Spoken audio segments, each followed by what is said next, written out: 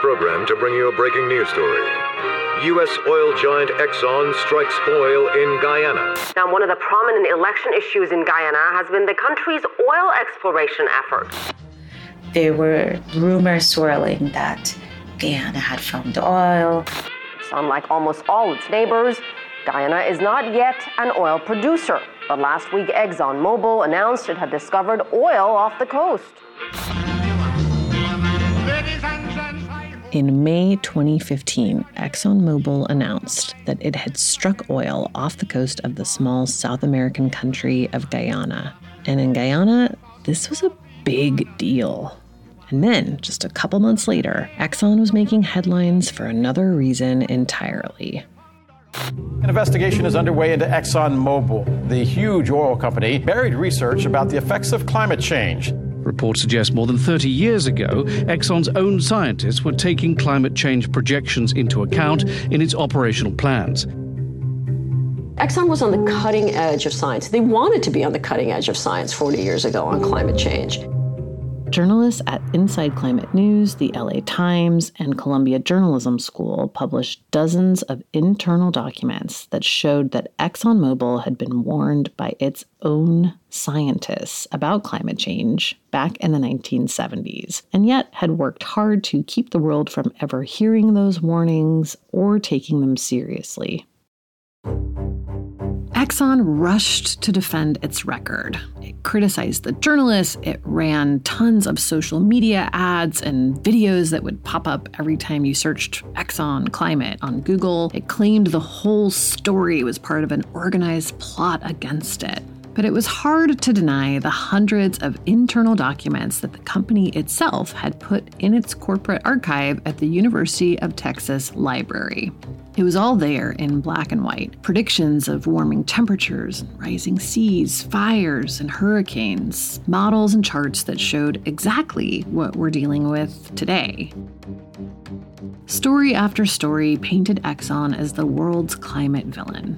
And it was at this moment that Guyana, a country on the front lines of the global climate crisis and one of the few South American nations to stay out of oil throughout its history, emerged as a new oil state, thanks to Exxon.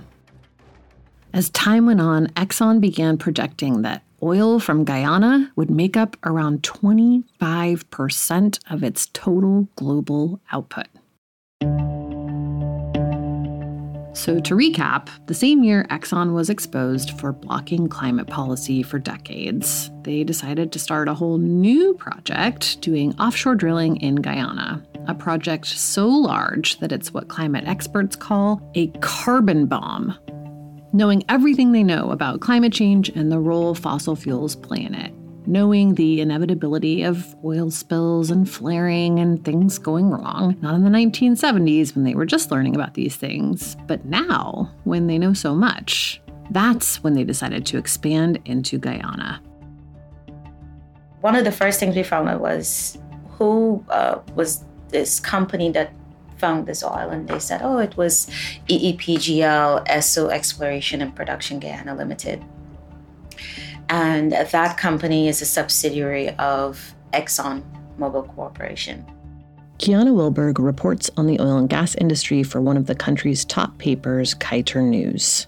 And so I said, okay, we need to let people know, yes, we found oil, but who are we really dealing with? Who is this company?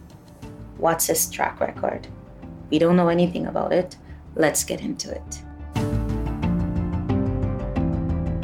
I'm Amy Westervelt, and I'm a journalist who's been covering the fossil fuel industry for 20 years. So it was a big surprise to me that Kiana and her colleagues had not heard of ExxonMobil before this. In the US, of course, they're a household name, but for journalists in particular, they have a reputation.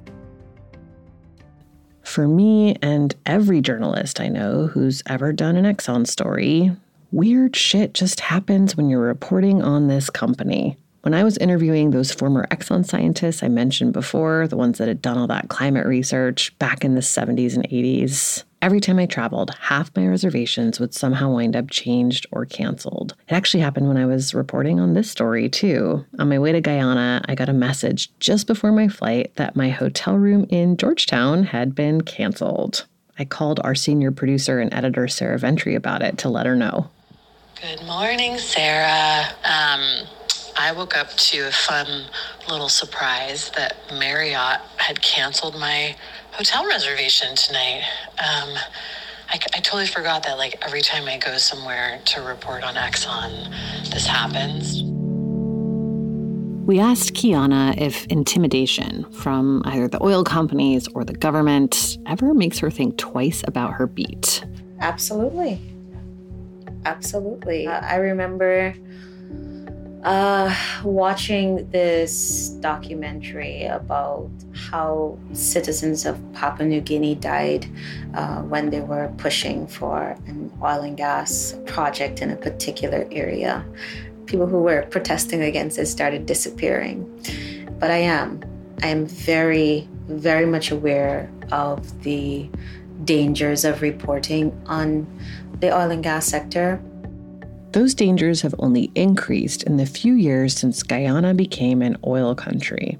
For decades now, the fossil fuel industry's story has been that oil equals development and prosperity, equality, stability, a better quality of life. As the world's fossil fuel companies race to tap the last of the planet's oil reserves, we have a chance to examine that promise up close, in real time.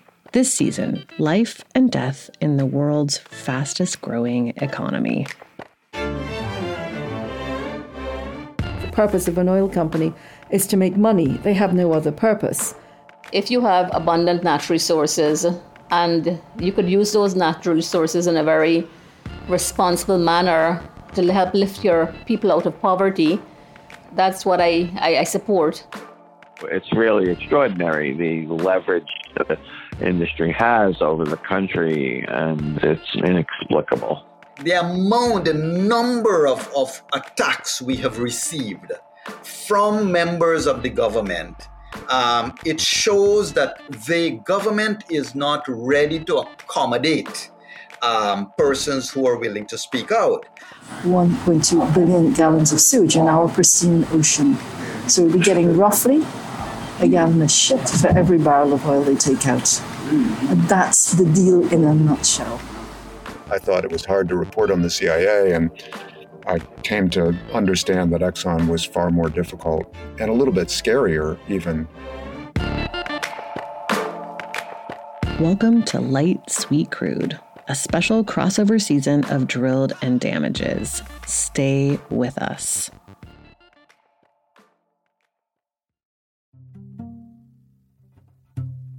This holiday season, get a gift for yourself, too, and keep it simple. I gave myself the gift of a better, more convenient laundry experience. I know, laundry doesn't sound like a gift, but honestly, Earth Breeze just makes it so much easier. Think about how you actually do laundry. You have to work out how much detergent to pour, lift that big plastic jug, hope the goo doesn't get everywhere. It's annoying. But Earth Breeze Eco Sheets look like nothing I've ever seen in the detergent aisle. It's like a dryer sheet kind of, but it's the detergent and you throw it in and then that's it. There's no measuring, no nothing. It works in hot and cold. It's also dermatologist tested, hypoallergenic, and free of bleach and dyes. And it fights everyday stains and odors. You get a powerful clean, but you don't have to deal with all that packaging. Right now, my listeners can get started with Earth Breeze and save 40%, 40%. Go to earthbreeze.com/drilled. That's EARTHBREEZE.com/drilled for 40% off your subscription. earthbreeze.com/drilled.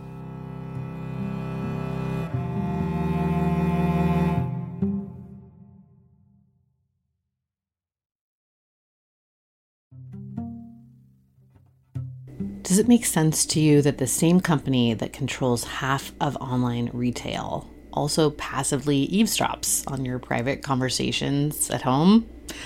How about the idea that a single company controls 90% of internet searches, runs your email service, and gets to track everything you do on your smartphone? Big tech is more powerful than most countries, and they profit by exploiting your personal data. It's time to put a layer of protection between these guys and your online activity. And that's why I use ExpressVPN. Think about how much of your life is on the internet. Every site you visit, video you watch, message you send gets tracked and data mined.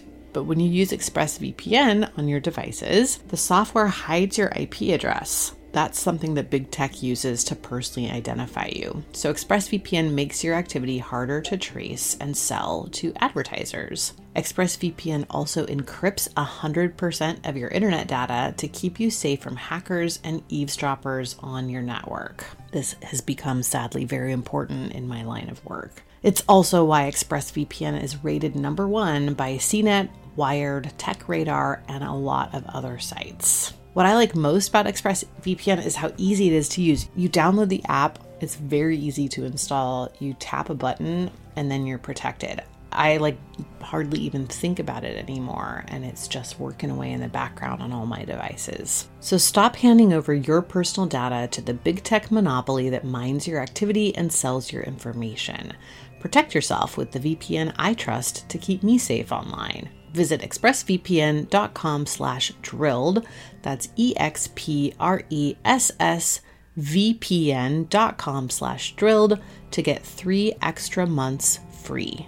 Go to expressvpn.com/drilled right now to learn more.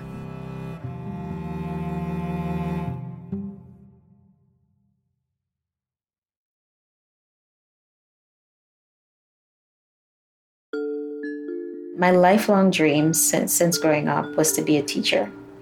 This is Kiana Wilberg, who we heard from before. She was one of my first connections in Guyana, actually. I originally hired her to help do some interviews and some on-the-ground recording when we couldn't travel to Guyana because of COVID. But the more I got to know her, I realized that she wasn't just helping us to tell this story, she was a big part of it. And I didn't get to fulfill that dream because I was told that I was too young and the boys in the class would not take me seriously as a teacher. So I said, okay, what's the next thing that I wanted to do? And that would be writing. I love to write. Mm-hmm. And I love to pray as well. So I remember praying and I said, God, if you channel me in a direction to get a job that allows me to do what I love, that allows me to write, I'm going to give 1,000% of myself every single day. The next day, I got this job. This job was working as a reporter at one of the country's largest newspapers, Kaiter News. She was young, 19, maybe 20, and she had no idea what to expect. She stayed up all night before her first day, studying the paper and its writers. So I had a little notebook and I wrote down all of the topics that they paid attention to in health, in crime, in education, because I wasn't sure where they would put me or what they would ask me. She even picked out the perfect first day of work outfit, just like you used to do the night before your first day of school. I remember having this black jacket with gold buttons and matching green inner top and black pants with green shoes. And when I got to work, I thought that I looked so good. But it turned into one of her first lessons about navigating Guyana's fraught political landscape as a journalist.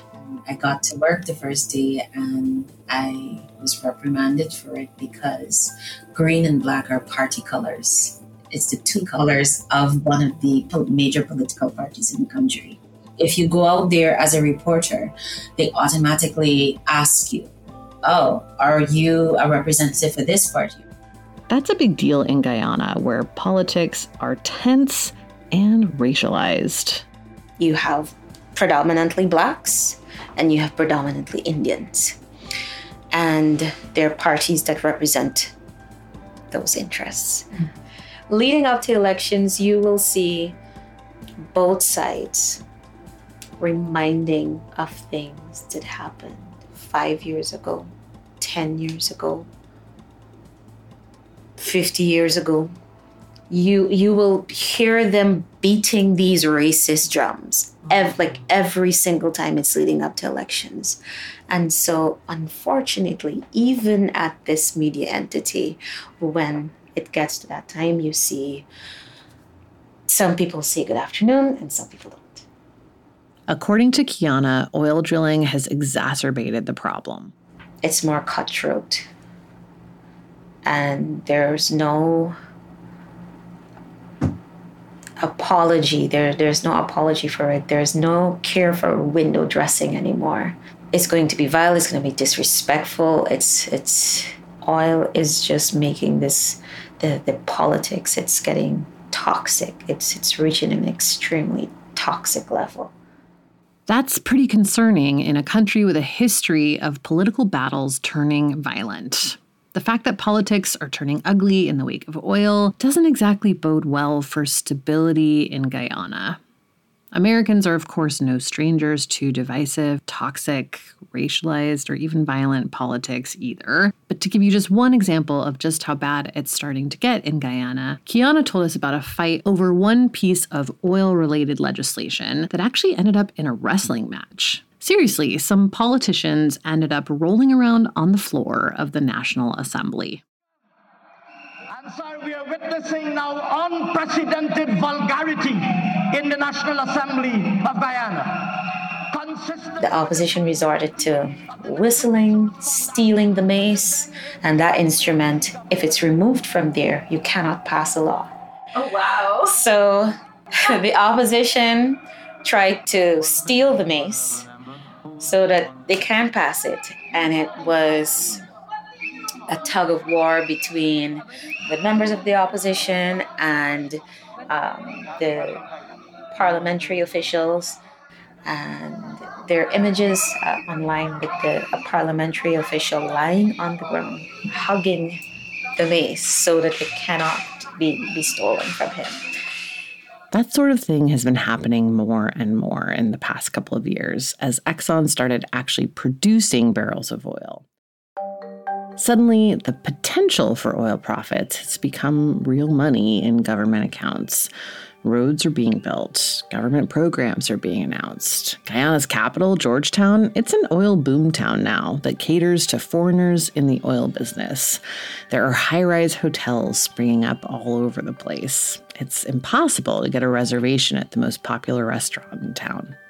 Old colonial homes near the waterfront have been torn down and replaced by modern apartment buildings or condos where oil execs from Houston rotate in and out. Competition for power and wealth has intensified, turning up the heat on long-simmering political, ethnic, and class resentments. When that first announcement was made in 2015, it was just the earliest hint of what was to come. Exxon had figured out that there was oil off Guyana's coast, but it needed to understand exactly how much and how accessible it was. Once that was determined, it had to commission unusually large and complex offshore rigs to get at the oil. These were not your standard offshore platforms. Exxon needed to be able not only to drill in extremely deep water, but also to store large quantities of oil at sea and ship barrels directly from the middle of the ocean. It takes at least 2 years to build these things. They're called floating production, storage, and offloading vessels, or as we heard a lot of people call them, FPSOs. They cost up to $3 billion each, and they can take up to a year just to install and get going. So it makes sense that while Exxon announced that it had discovered oil in Guyana in 2015, it didn't actually produce its first barrel there until 2019. When that happened, the country's president at the time, David Granger, was so thrilled he declared the day a national holiday. Guyanese, I shall issue a proclamation declaring the 20th of December as National Petroleum Day. In those 4 years from the discovery of oil to the production of it, Kiana Wilberg set herself the task of learning everything she possibly could about the industry and about the company that Guyana was partnering with. I distinctly remember I said, okay, you know what? I don't know anything about oil and gas. My editor-in-chief at the time, Adam Harris, said, you know, I have a book somewhere at home about Exxon. The book was one of the all-time masterpieces ever written about Exxon, Private Empire. I'm Steve Cull, and I am the author of Private Empire, ExxonMobil and American Power. Steve Cull is also an investigative journalist for The New Yorker. I thought it was hard to report on the CIA, and I came to understand that Exxon was far more difficult and a little bit scarier even. I joked with my colleagues that, you know, if I disappeared, like if some van pulled up beside me on the street and I was bundled away and they never saw me again, that it wouldn't be Al-Qaeda, which I had reported on. It wouldn't be the CIA, which I had reported on. It'd probably be Exxon. They have that way of creeping people out of intimidation, actually. And it's a strategy, and they're very practiced at it and effective at it. They have a lot of power and resources with which to intimidate people. Kiana photocopied Cull's book for her colleagues. Reading it, she could tell she was signing up for a big challenge. But it wasn't all on her shoulders. Her paper, Kaiser News, knew that Guyana getting into the oil business was a big deal. So they created an oil and gas desk and put 5 journalists on it, some for oil, some for gas. They all read those photocopies of Private Empire and then came up with questions they wanted answers for. Everyone was armed with pencils and exercise books, notebooks, and we were writing down all the questions that we want to ask, that we want to find out and do research about. As they did their research, they would publish it in a series of weekly articles. And we started out with everything you need to know about ExxonMobil. And some of our stories looked at the environmental issues, concerns that countries, civil society groups had about ExxonMobil's operations. One of those concerns was, unsurprisingly, climate change and the extent to which a massive new oil project would be exacerbating a problem that the country and the world is already facing. Guyanese President Irfan Ali has painted sort of a robbing Peter to pay Paul picture, claiming that oil money will help Guyana pay for the cost of adapting to climate change. Never mind that it will also exacerbate the problem, and Guyana's capital, Georgetown, is below sea level already. In fact, it was already below sea level when it was built. Back in the late 1700s, the Dutch colonized the area and engineered a canal system for Georgetown similar to those they built in the Netherlands. Now there are hundreds and hundreds of these in Guyana all along the coast. So you have the seawall, but there are breaks in the seawall all along that has these openings, that has a sluice. And so it's like a gate that opens and closes. So at low tide, it's open to let water out. At high tide, it's closed to keep the seawater out. Salvador de Carries was born and raised in Guyana. Today, he works as a tour guide there. And right now, even, there are parts of the East Coast, and even here, during spring tides, you should see the waves coming over the top of the wall. So any kind of rise in sea level, we're in trouble. How much do you keep building this wall up? At some point, we're going to have to think about moving, and the government is already talking about it, actually, moving the capital back into where the big airport is.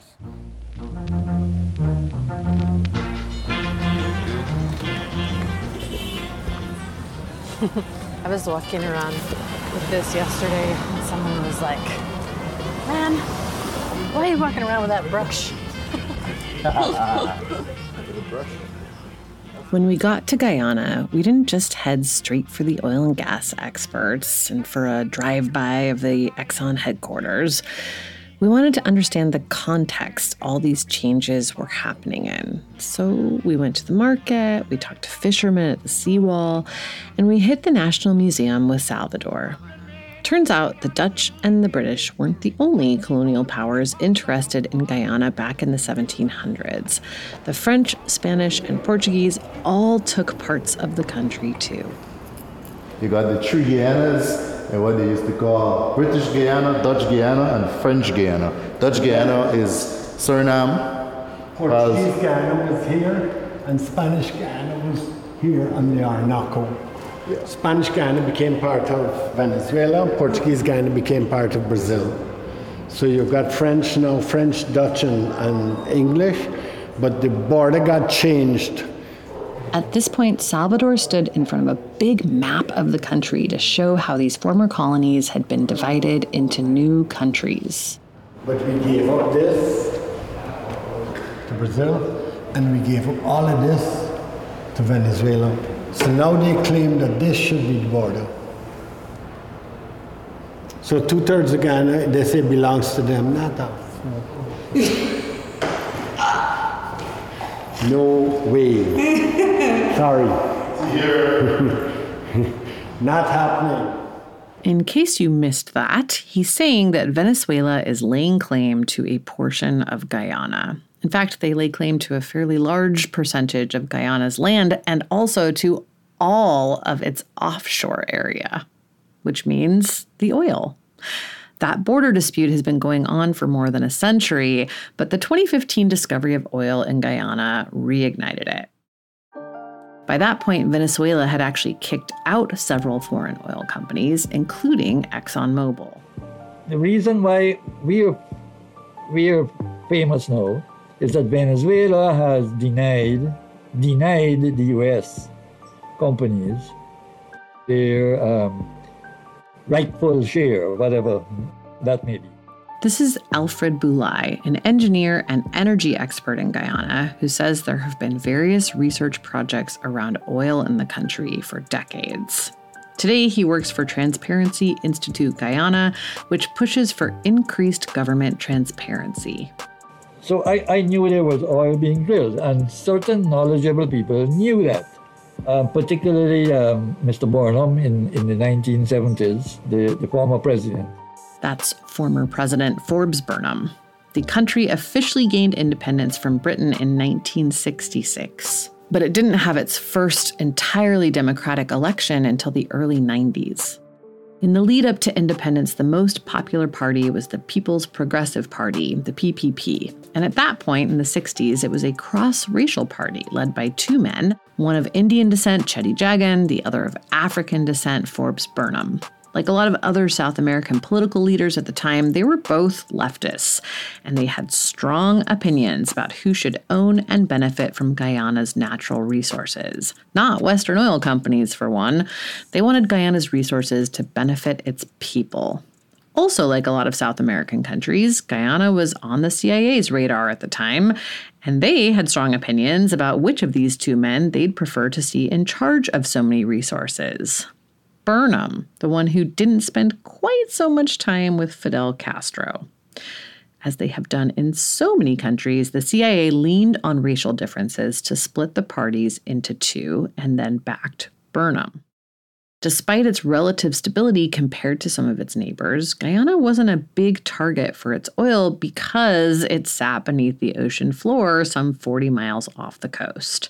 So from the 1970s to the early 2000s, the big U.S. oil companies were really concentrating on Venezuela. So I am absolutely sure that they knew there was oil there and just waited. If Venezuela is going to play bad, then they said, well, okay, we have oil elsewhere. And then negotiated a very sweet deal. And so the people who knew about oil knew these things, but the general public didn't. Boulay thinks it's possible that Venezuela and Guyana's oil are fed by the same reserve, which could be further fueling Venezuela's attempts to stop the drilling in Guyana. All of this got Kiana Wilberg and her team at Kiter News thinking about one key question that they had not been able to find an answer to about Exxon's sudden presence in Guyana. What's the contract that we have with this company? Steve Call's book, Private Empire, is filled with details about what kinds of deals countries like Equatorial Guinea, Chad, and Guyana's neighbor, Venezuela, had struck with Exxon. In 2016, a year after Exxon discovered oil offshore, Kiana and her newsroom wanted to know where Guyana stood compared to those other countries. Equatorial Guinea had only gotten about 8% royalties in its contract. Chad got 10%, but Guyana was more stable and developed than those countries had been when they inked contracts with Exxon. Surely they would get more. And it took us a year of writing over and over and over and over to release the contract, release the contract, release it. Next time on Light Sweet Crude.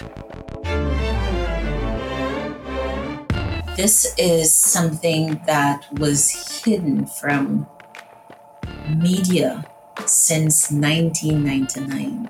No one saw this document. The majority of people, including the IMF, have gone on record as saying it was a very unfair deal for Guyana. I began talking to someone there, and he said he would like to do a case, but nobody would do the case for him to challenge the oil, and I said, I'll do it.